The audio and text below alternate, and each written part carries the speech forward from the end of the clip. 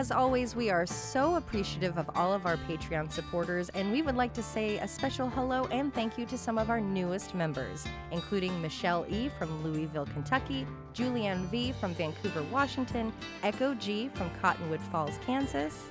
And let's not forget Stephanie N. from Pinellas Park, Florida, Louise Rickshaw from Friday Harbor, Washington, and Rachel L. from St. Peters, Missouri. Thank you so much. And if you would like to hear your voice said by our amazing voices and to support us, you can find us at patreon.com. Just search for Murder in the Rain, where for $1 you'll get ad-free episodes, for only $5 you'll get full bonus episodes including extra bloopers, and for $10 you will get your name said on the show. Thanks so much, guys. And just send us some suggestions of what we should do for Patreon, and because it's hard to think of stuff. Bye-bye.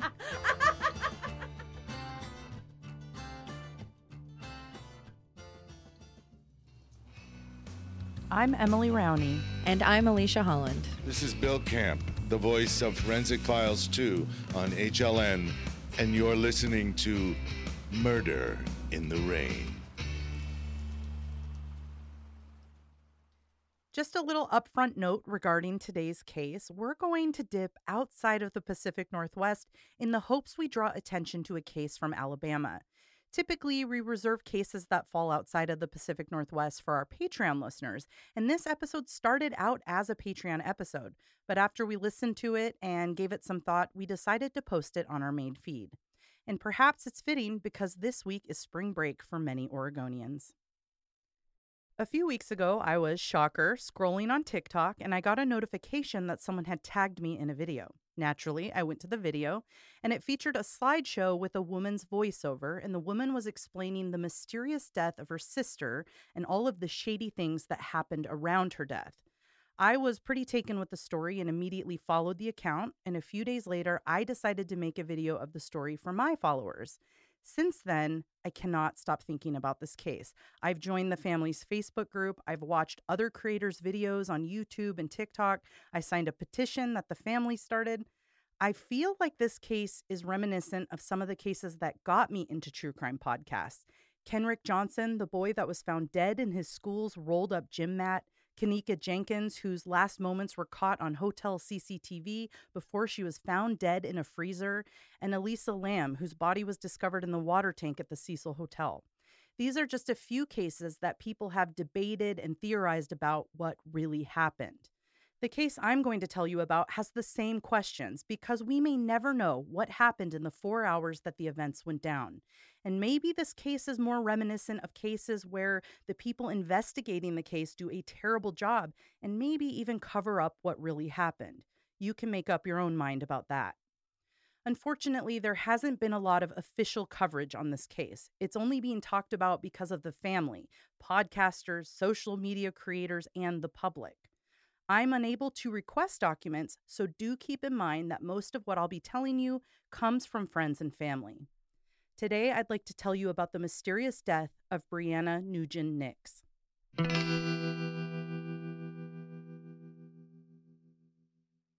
Brianna Lee Nugent was born on May 13, 1987. In 2008, she met Stephen Nix and fell in love. Within 2 years, the pair married. Brianna was a nurse for about 12 years and was living in Hayden, Alabama with her husband. She was the primary breadwinner between her and her husband, Stephen. Brianna worked a lot. She had 2 jobs. Her primary job was full-time at Princeton Baptist Medical Center in Birmingham. She typically worked the 7 p.m. to 7 a.m. shift, I think roughly 3 to 4 days a week. On top of her full-time job, she had a part-time position at a clinic in Birmingham. This allowed her to pay for nearly all of the couple's expenses. Her husband, Stephen, worked odd jobs that really amounted to a bit of spending money, nothing substantial. Brittany, Brianna's sister, mentioned that while she didn't talk in depth to Brianna about her and Stephen's relationship, she had noticed that over the years he seemed to be more controlling, particularly over finances. Now, that's kind of irritating considering he wasn't the one contributing to their finances. He was apparently so relentless about her spending habits that she would have things she ordered online sent to other people's homes to keep it from him. Stephen would accuse her of having a shopping addiction, but meanwhile, he was spending her money shopping online too. Stephen also tracked Brianna's movements on a mobile app. Yikes. She often worked slightly varying hours depending on how many patients came to the hospital, so he would watch her movements on the app to ensure she was where she said she was. They had plenty of issues outside of his controlling her. Early in their relationship, he had cheated on her, which was an ongoing point of contention.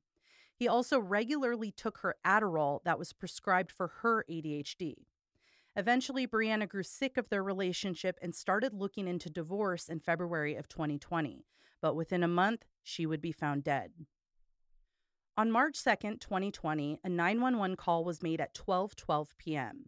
The man on the other line was Stephen Nix, and he mentioned that he had found his wife, Brianna, unresponsive in the bathroom. The operator instructed him to begin compressions, and paramedics arrived 2 minutes later and took over. After an incredibly valiant effort, paramedics were not able to revive Brianna, and she was pronounced dead. According to paramedics, there were a variety of needles scattered around her body, and there was an 18-gauge needle found in the bathroom sink. Her death was eventually ruled an accidental drug overdose. So what happened in the hours prior to 12:12 p.m.? The timeline has been questioned, but here's what we can assume. Brianna ended her 12-hour shift at the hospital around 7 a.m. on March 2nd. Her normal routine was to fill out some paperwork and then drive home. On a typical day, she would have returned home at roughly 8 a.m. Her husband was the only person who could fill in what happened between the hours of 8 a.m. and 12 p.m., as no other person interacted with her. According to him, when Brianna returned home at 8 a.m., he was there. They went about their normal morning routine, and that early afternoon, Brianna was in the bathroom. Stephen mentioned that around 11 a.m., he heard a thump come from the bathroom, and he just assumed Brianna dropped her cell phone. Thinking nothing of it, he left to run errands, a visit to the bank, and a visit to the local dump. He says he returned home about an hour later, and at 12:05 p.m., he realized Brianna was still in the bathroom. Thinking it was odd, he attempted to open the door to check on her and found that the door was obstructed and he couldn't open it. After pushing, he realized Brianna was the obstruction. He was able to push her out of the way, and when he looked down, he saw that she was unresponsive on the bathroom floor with blue feet. So he called 911 and began compressions until paramedics arrived. Now that you know the basics of what happened during the events of March 2nd, let's get into all the weird and suspicious stuff. I mentioned the paramedics arrived within 2 minutes of the 911 call, thanks to them being very close by. I think it was like 2 blocks away. When they arrived, Stephen's parents were with him. They lived 10 minutes away. This indicates they were called first. Brittany, Brianna's sister, got a phone call from Stephen moments after he found Brianna. And I'm going to assume it's after the paramedics arrived that he then called her family. At first, the call sounded normal to her. He was like, "Hey, what's up?" But then he goes, "Your sister tried to kill herself." So Brittany thought it was a joke. But then once she realized he's being serious, she rushes over, and that took her about 14 minutes. When she walked in, she found Stephen sitting on the couch between his parents. And according to her, the parents looked like a normal level of distraught, but Stephen was just staring at the floor, showing no emotion. Now, we've talked about it so many times that you don't know how a person's going to react. You can't judge them. But if you asked Brittany, she will tell you that she thinks he looked scared and that he was scared that the paramedics were going to revive Brianna. Oh. Which I think is, after you hear the rest of this, Interesting. that would be plausible. I'll keep that in mind. I also feel that way about the phone call. That's weird. That it is weird, but it's also maybe just in that moment, it's the first thing you think of. I mean, obviously you would want to think of. The only thing I could think of calling initially is, okay, I see needles. I see a needle mark in her arm. Maybe I don't want her to get in trouble. If I think I can revive her, maybe I'd call my parents for help. Yeah. I doubt it. As someone who panics and like has their parents who live nearby, I have been in moments where it's like been a crisis, and that's the first thing I think of. Not necessarily that calling medical or emergency personnel needed to happen, but not, I'm just saying. I don't know. It could happen. Tell me more. All right. Remember how Stephen had to make a trip to the local dump that day? Oddly, the trash was all still at home. You would think that if somebody was making a run to the dump, they would take out all the trash from their home and bring it with them, right? Yeah. Yeah, I think that's weird. Now, an investigator who was working on the case early spoke to the paramedics. So they obviously were interviewing the paramedics after what had happened. They said that Stephen, while the paramedics were doing compressions and trying to revive her, Stephen was stepping over them, reaching for the garbage in the bathroom and taking it out. He then put it into the main garbage in the house, took that out and put it in the trunk of his car, or his truck rather. That is super weird. That's concerning. Like, what was in the garbage that you had to remove? You could almost take the garbage away and say doing literally anything else in the bathroom while your partner is being revived by medical personnel is there's nothing, concerning. There's nothing that would make sense in that moment. Yeah. An autopsy was conducted on Brianna, and that's why we know her cause of death was an accidental overdose. Fentanyl was found in her system, but it wasn't a lethal level. Her family was told that it was at a what they call therapeutic level, so manageable, right? I'm guessing that means you could function throughout your day-to-day life. Maybe like a microdose situation or something. That's what I'm thinking. Now, since she took Adderall and antidepressants, the combination was lethal. And as a nurse, you would think that would be something she would know. Right. Now, oddly enough, no one in her family has seen the autopsy results. Stephen is the only person who has seen them, and it's up to him to give permission for those results to be released to anybody else. And guess what? He refuses. Hasn't. He refuses to let the family see it. Why? Okay, I know. It just gets worse. 2 days after Brianna died, her husband texted Brittany, the sister, and he sent her a photo. And in the photo was a gloved hand holding a bottle of fentanyl. And he said, look, I found 2 empty bottles of fentanyl in one of her drawers. But what I don't think he knew is that Brittany and her mom had already checked that drawer. They knew there was nothing in it but underwear. Yet he's saying, oh, she must have had this secret drug addiction. Look at all these vials. Yeah, and there wasn't anything prior to that of her having a drug issue at all? Nothing. Nothing. So they are then like, where would she get the vials? Oh, from work. She works at a hospital. She works at a clinic. Well, they have talked to multiple people that she worked with, and the vials are not the same ones they carry. The labels are completely different. And, since fentanyl has a street value, they also would be tracking it very closely. I mean, most hospitals, you have to use a thumbprint or you have to have a code. They mark who is asking for it, what patient. Right. Yeah. So it would be very, very hard to get away with stealing a prescription like that. Friends, family, and colleagues never noticed anything indicating Brianna might have a drug problem, even though this was hinted at by her husband. Now, I know some people might say, oh, you can get away with hiding drug problems, but at some point, there will be a hint of it. Somebody will notice. It's going to be like weird behavior, weight loss, money issues, stealing. Not showing up to work. Right. But this was not the case with her. Nothing was abnormal with Brianna. Also, as a nurse, she was subjected to random drug testing and she never failed. Not once. Brittany had learned about significant bruising on Brianna's hands and feet. That was noted by Stephen when he first found her body, that her feet were blue, and it was also her hands. So her sister was wondering what else happened to her. So she asked Stephen, was it possible that maybe Brianna fell and hit her head in the bathroom? Like, was there any kind of injury to her head? Was there blood? And he said, no. He assured her that that was not the case. There were no injuries to her face. There was hardly any blood, just a little bit from a needle mark on her arm. He was pushing the narrative that Brianna was a drug user and died because of it.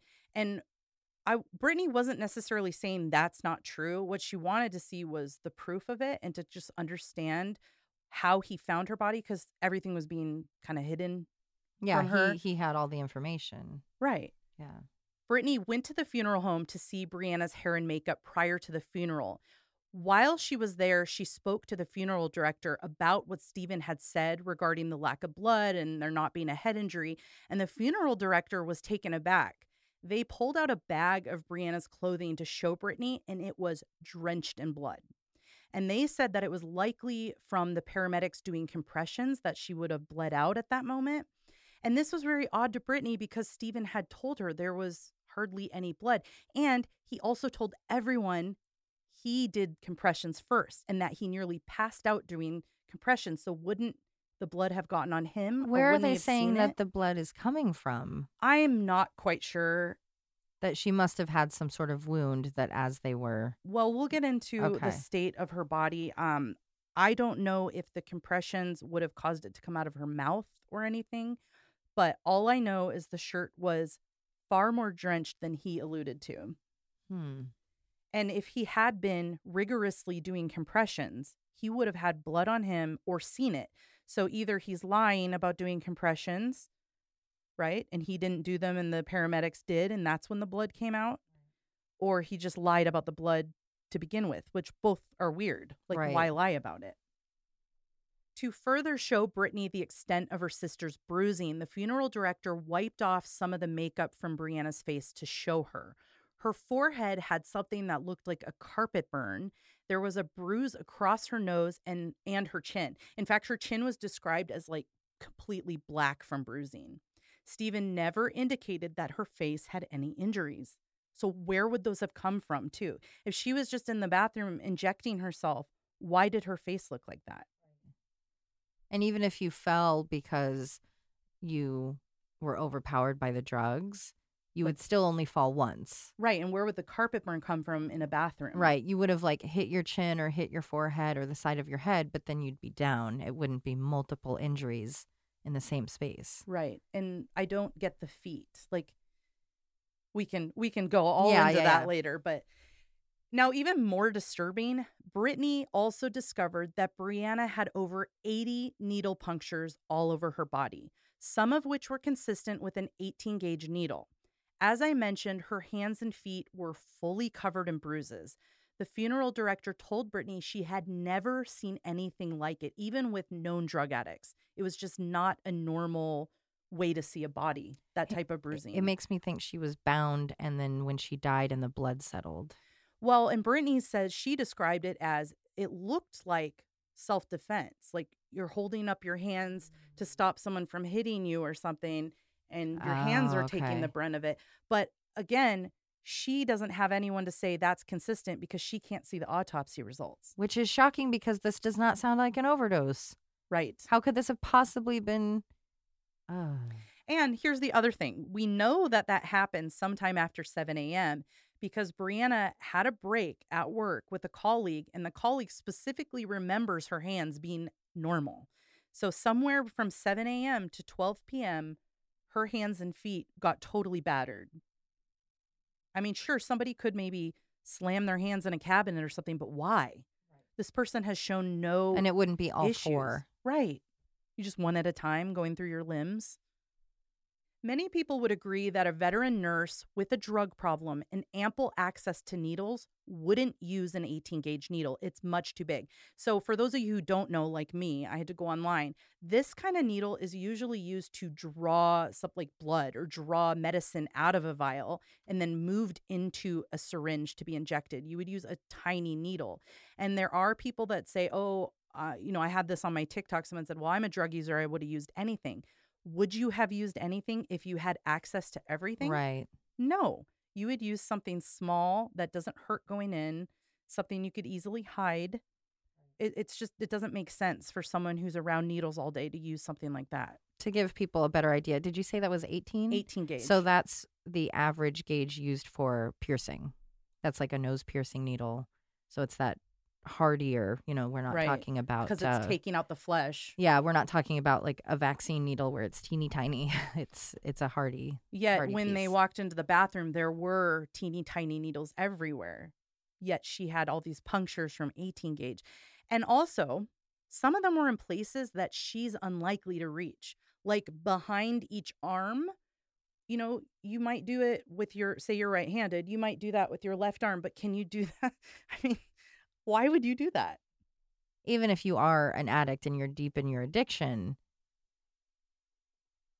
from what I've seen on TV, it's, between the toes, Mm-hmm. it's your arms. There are different places that you wouldn't really expect, but certainly not things that are like difficult to reach. And on both my TikTok and the sister's TikTok, several people who had drug addictions came forward and said, I would have never used that needle. That's crazy. And sorry, I say crazy, but really, I can't imagine puncturing yourself that much unless you were under a psychotic break. Mm-hmm. Like, that's the only reason. And there was no evidence that she had mental issues, except for maybe an appointment with a therapist a few days prior. Also, once that drug starts affecting you, which is rapid, How longer yeah, can you go? how much more can you inject yourself? Well, how could you get past 10, let alone up to 80? True. And, she didn't have a huge dose in her system.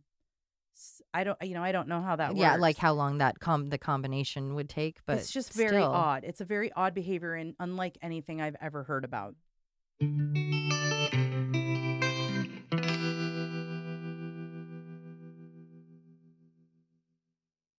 The state of Brianna's body was not the last time Brittany would find inconsistencies in Stephen's story. When he initially told her what happened to Brianna, he mentioned that he had been out of the house for about an hour. The police asked Stephen to put his statement into writing, and he had mentioned as a joke, well, my handwriting's really messy, so Brittany offered to write it for him. She noted that when he retold the story for the statement, he now said 30 minutes. Now, 30-minute difference isn't that big of a deal, so maybe it was just a slip up, but it was a lot different from what he told the very first investigator. He told that first investigator that he was gone since 8 a.m. for at least 3 hours. So why the difference? 3 different stories on the same event. That's fishy. Stephen refused to unlock Brianna's phone for the police. Thankfully, Brittany was there and she knew the phone code and unlocked it for them. And they found a couple of interesting things. There was a heated text exchange between Brianna and Stephen where he accused her of cheating on him and she brought up his current affair he was having. There was a missed call from Stephen at 7:53 a.m., which would have been very close to the time she arrived at home. The notification for this call was unopened.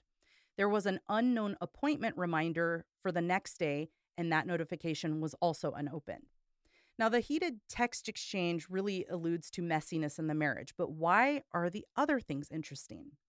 Several people online have been chatting about this. I'm in a couple of different groups I mentioned, and we've been talking about it. The notifications were unopened since, say, 7:53 a.m. Stephen claims Brianna was awake at 11 a.m.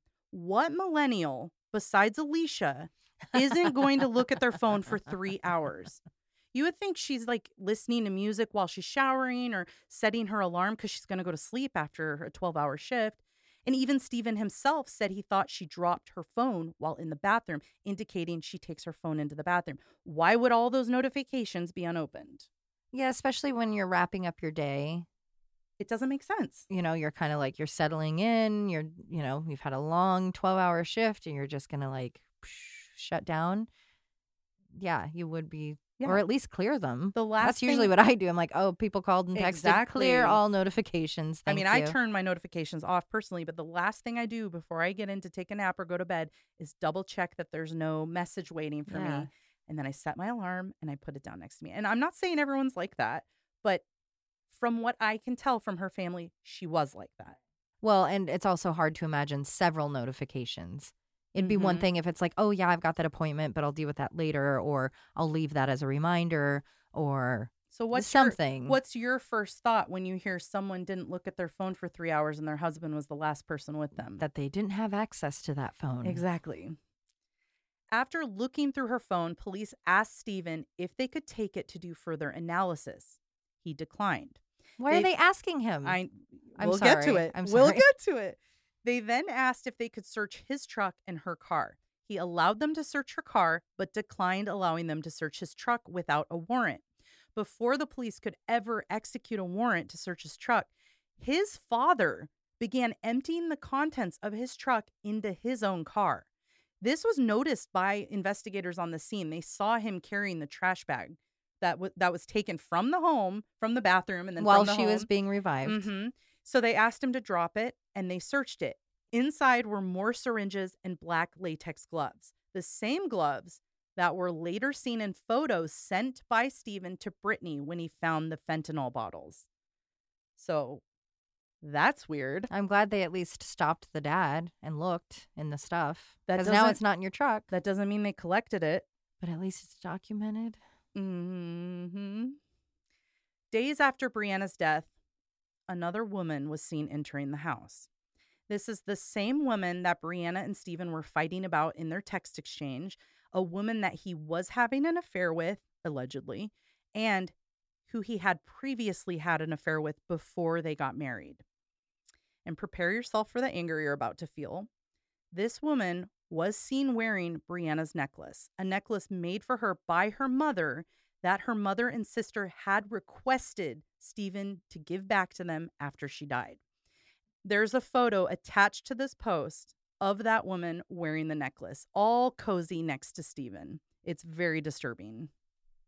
Even if this is all allegations and nothing comes of this and he did You should still look into it. He did nothing to anyone. That alone is just scuzzy. That's just gross. Sure is. Why do you care if you have the thing that actually means a lot to these other people instead of gifting it to your girlfriend? Brittany and her mother went to Stephen and Brianna's house after he had called them to tell him he had a bunch of Brianna's stuff to give them. When they arrived, he handed them like a pile of workout clothes and t-shirts with holes. All of her other stuff was bagged up for him to give away. He had already given a bunch of her stuff to his sister and girlfriend, apparently. Her sister was like, didn't want to start a fight. So she asked, I want a couple of these sweatshirts that she had, these hoodies that I like. So he went to go get them. But instead, he pulls out her panty drawer, the same one where he found the fentanyl bottles, and he makes this big scene of emptying it out in front of them. And inside's like a bloody napkin and a bunch of needles. And they're like thinking, we've already searched this drawer and we knew there was nothing in it. So it was like he was trying to plant evidence and to gaslight them. It's insane. And how rude to not give all of their stuff to her family. Yeah, because all that does is show that you seem that much more spiteful and that much more possibly motivated to do something harmful to that person. There's obviously some hatred there. Yeah. Or at least, at the very least, not happy feelings. And I think at this point, everyone's like, why bother with this guy? Because another story from Brittany, the sister, Stephen had been talking to one of her friend's husbands. And the husband said that he said to him, I know people high up in Blount County. I could get away with anything. And this guy he was talking to, he didn't know was a police officer from another county. And so the guy's like, do you know I'm a police officer from another county? And he like walked away. But he had already incriminated himself there. And this just blows my mind because when the paramedics arrived, along with Stephen's parents, and Stephen was Stephen's, or not when the paramedics arrived, excuse me, when Brittany arrived. So the paramedics were there, Stephen's parents were there. Guess who else was there? Stephen's uncle, who is a deputy police officer for the Hayden Police Department. This was his day off, and yet he was there fully dressed in uniform and working the scene. On whose behalf? Yeah, and they have no record of what time he checked in that day. So why was he there? Why was he involving himself? Or what he looked at, or what he touched, or what he removed because no one asked him questions because he was in a uniform. So is that the person he was talking about being high up to cover his ass? Now, there are plenty of people who've piped up when her family started posting about this. People from the area are like, yeah, everyone knows Blount County is crooked. It's a boys' club. Stephen very well could get away with whatever. Where is Blount County? In Alabama. Oh, gotcha. As of today, that woman is living in Brianna's home with Stephen. You can find them all over Facebook, cozied up together. It is very clear it is his girlfriend. There's even people who claim she has like a fake name and goes on to Brianna's Facebook groups to like get involved and tell Stephen what she's reading. Like, it is very weird. She's clearly inserted herself into these people's lives. Stephen and his girlfriend are also living off of the $160,000 life insurance policy that Brianna had. One that Stephen had convinced her 6 months prior to her death to pay a premium on so that the event of her death would get a bigger payout than earlier, right? It's like double. Right. They have no kids. Why would you need a premium on that? Well, because he wants the bigger payout. He was asking people, will I still get a payout if it was suicide? Does that still count? Can I get it now, even though the death certificate wasn't printed? Like, this guy, I mean, he's nothing but red flags. Right. To make matters worse, the evidence in this case was mishandled. The evidence was left on an investigator's desk for 15 months rather than stored in an official evidence locker. That investigator was eventually removed from the case and removed from the Blount County Sheriff's Department for unknown reasons. Those vials that Stephen miraculously found were photographed by bare-handed cops. So they tainted it. Mm-hmm. It was ultimately thrown away. And to this day, we don't even know how much evidence actually remains. Most of it was mishandled or thrown away. Even her phone. So the family had asked about what did you find in her phone records? And they're like, it was left out too long. The data was we couldn't access it. What? Excuse me? No. The battery died? What are you talking and the about? sister's like, do you think I'm dumb? Like, why are you trying so hard to thwart us on this? It's bizarre. Maybe there is something to the people alleging that he's saying, I can get away with anything because it looks cocky, it looks arrogant, and the cops look the same. Like, oh, we don't have to bother. It's just an overdose, so who cares? We'll just leave the evidence out. If this was true, like, all they have to do is show the autopsy results and give the family a little bit of information, and they will back off. They have said multiple times, we are willing to accept this was a suicide or an accidental overdose. I just need you to prove it to me. Mm-hmm. So far. So just prove it. Yeah, that's not been the case. So Stephen Nix has never been arrested. He's never been named a person of interest. He hasn't even been interrogated. Instead, he just sits inside his house with his new girlfriend, living off the money from his wife's death. And I think everyone can understand why Brianna's family currently wants to file a wrongful death suit. Unfortunately, the lawyers they've reached out to in the past, they will not help without the autopsy results. And the police refuse to give them access because they say it is, quote, an ongoing criminal investigation. If, like, you're contradicting yourself. Yes, which is it? Which is it exactly? And sadly, there is a 2-year statute of limitations on wrongful death, and that expires in March of this year. So the family has gone ahead and filed a wrongful death lawsuit against Stephen Nix, and that was filed February 16th. So that's good. I'm hoping it doesn't just get dismissed. They need help. They need the DA to actually speak up for this. And I believe I heard that it will go before the grand jury soon to hear the evidence. Okay. So hopefully that's promising. That is promising. But without the police helping a little bit here or the DA like backing the family, I don't know how far they can get. It makes you wonder what the importance or how that uncle, the officer, like how he's viewed in the community. Mm-hmm. Because I guess the question is, what would be the point in protecting this kid from his behaviors? You know, it's one thing to be like, oh, my uncle's a cop. That doesn't necessarily mean you're protected. So it makes me wonder, what does that family have going on? Or is that officer really highly regarded so he can't have his nephew? Well, he's a deputy. He can't be that high up. That's what I mean. Like, what would be the benefit? Or they're just, as far as like I someone know, said, they're just all so crooked that it just doesn't matter. That's what I'm worried. Or they just didn't want to deal with the investigation like this.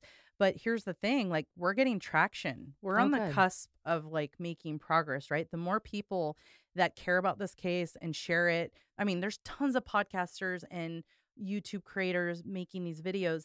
The more pressure we put on that district attorney, they're going to have to do something. Yeah. You can't just sweep it under the rug always. The DA, Pamela Casey, is super frustrating and problematic. This lady blocks anybody who makes a comment on her Facebook about Brianna. So it just goes to show how interested she is in helping. That's why we got to keep putting that pressure on her. Another thing that I've done with other campaigns similar to this, you can straight up call the office. So that way you're not getting blocked and you're annoying them. So you can call 205-625-4171. It'll probably just be an answering machine, or you can choose to leave a message for the district attorney and just say, you know, just calling out of concern regarding this case and would like to see it released. And if you do that pretty often, and if everyone did that pretty often, it'd get pretty annoying. So that's a great point. I like it. Just Thank saying, you. Overwhelm that voicemail. Fill it up. There are many ways you can help Brianna's family and keep up on the latest information on this case. First, you can help by donating to their GoFundMe account. It's called Justice for Brianna Nugent Nix. This money helps them with their lawyer fees, the private investigator they hired, and anything else that kind of comes up on your quest for justice. Her family also runs a Facebook page with the same name, and Brittany, her sister, posts almost daily all the up-to-date information, her progress with the wrongful death suit, any new information she gets, as long as it's not something that would actually contribute to a criminal case, she posts it. And they're on Instagram, Justice for Brianna Nugent, and on TikTok, Justice for Brianna. And we'll have all of this information below so that you can click on it and follow it. Their hope is the more platforms they're on, the more people will share Brianna's story so that that movement can happen on the case. One way we can really support them is by following all those social medias and by signing their petition to have her autopsy report made public. And that's on change.org, and you can search Make Brianna Nix Autopsy Report Public.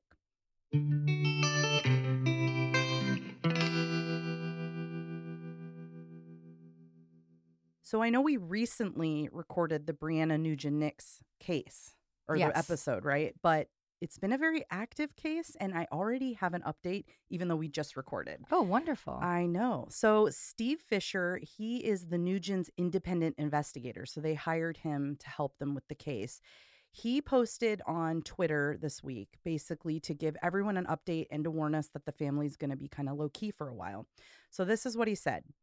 There was a very important meeting that was held on February 22nd, 2022, and the attendees of the meeting were himself, Steve Fisher, Brittany Nugent, Brianna's sister, DA Pamela Casey, Assistant DA Scott Gilliland, Sheriff Mark Moon, and Investigator Chad Long. And it was a 7-hour meeting, and what they did was review the following: 3+ hours of body cam footage from the officers that were on scene at the house, the 911 audio from Stephen's phone call, the response reports, phone records, which I imagine were Brianna's phone records because I don't think they've had a warrant for Stephen's yet, hospital records, the autopsy, autopsy photos, and the toxicology report, which we were really waiting on, right? Yeah. So that's exciting. Witness statements, other documents, and evidence, some of which they were not even aware of. So the family didn't get copies of anything, and they weren't allowed to take photos. And as you can imagine, it's a lot of information to process. And they're not just being quiet because of that. What's happening is, I guess it's already happened, on February 23rd, the grand jury was going to review that same information. Wow. So this is huge for the case, guys. Yeah. Now they have... This could definitely lead to charges. It absolutely could. They have 45 days to review all the information, so the Nugents are not allowed to talk about it. They're not going to post about it. They're still active in the Facebook group, but they're not directly addressing it. Right. Because they don't want to ruin this in any way, right? Now, there are 3 outcomes that could come from the grand jury. One is called a no bill. That just means there's no probable cause, and it's probably going to die with that, basically. Or they could say, well, I'm interested, but we need further investigation, which is good. That's the scenario we can live with. Yeah, that's at least there's enough there to keep going. But the other option is they find probable cause and they indict Steve Nix. So that's what I'm hoping for, personally. So we'll have an update around April 9th or 10th after that 45 days. I'm sure they're going to be forthcoming with all their followers.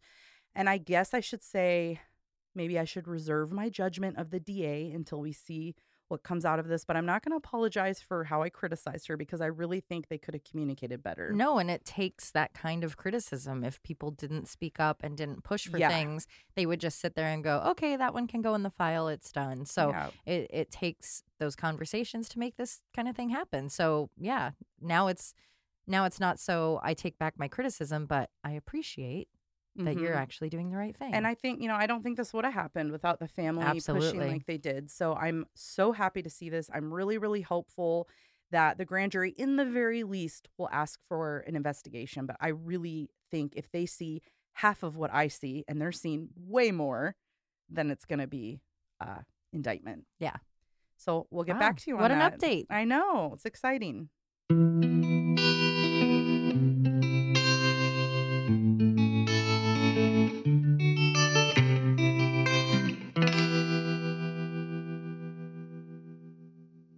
She's clearly insert February something. Oh, that doesn't help. Let me say it. I'll do it. I know this part. Hold on. It's February 21st, 2022.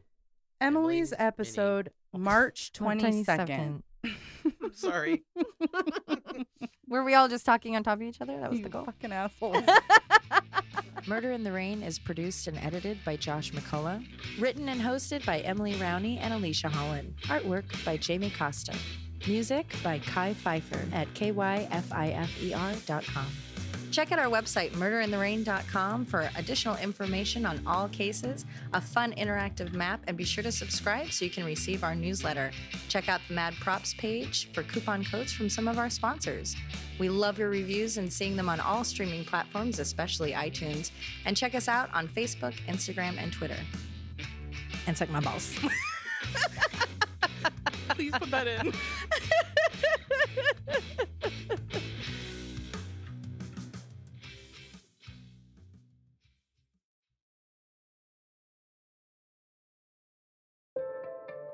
Leash, I'm in a real pickle. Oh no, what's up? Well, now that I've cut caffeine from my life, I'm wanting to try new coffees, but I'm specifically looking for something with small batch roasting, that's woman-owned, and has a paranormal theme. Wow, that is incredibly specific. But you won't believe this. I know of a coffee that fits all of those needs and is owned by Portlanders. It's Sinister Coffee and Creamery. Coffee and Creamery? That's right. Throughout the year, the ladies at Sinister Coffee and Creamery work to make creative, spooky, and delicious coffee. And from April to November, they make small batch, rolled, and Philadelphia-style ice cream, which they serve at the PSU Farmers Market every Saturday. I love this decaf coffee. Its flavor is so robust, it's hard to believe it was decaf. Not only do I love the taste, but the adorable Ouija planchette-inspired packaging and clever names like Premonition, Apparition, and Relic. So mark your calendars for the PSU Farmers Market in April, where we just might show up to scoop. To get your hands on their delicious coffee, you can follow them on IG at SinisterCNC and visit SinisterCoffeeandCreamery.com. When you order, use code MIR10 for 10% off. That's SinisterCoffeeandCreamery.com with code MIR10 for 10% off.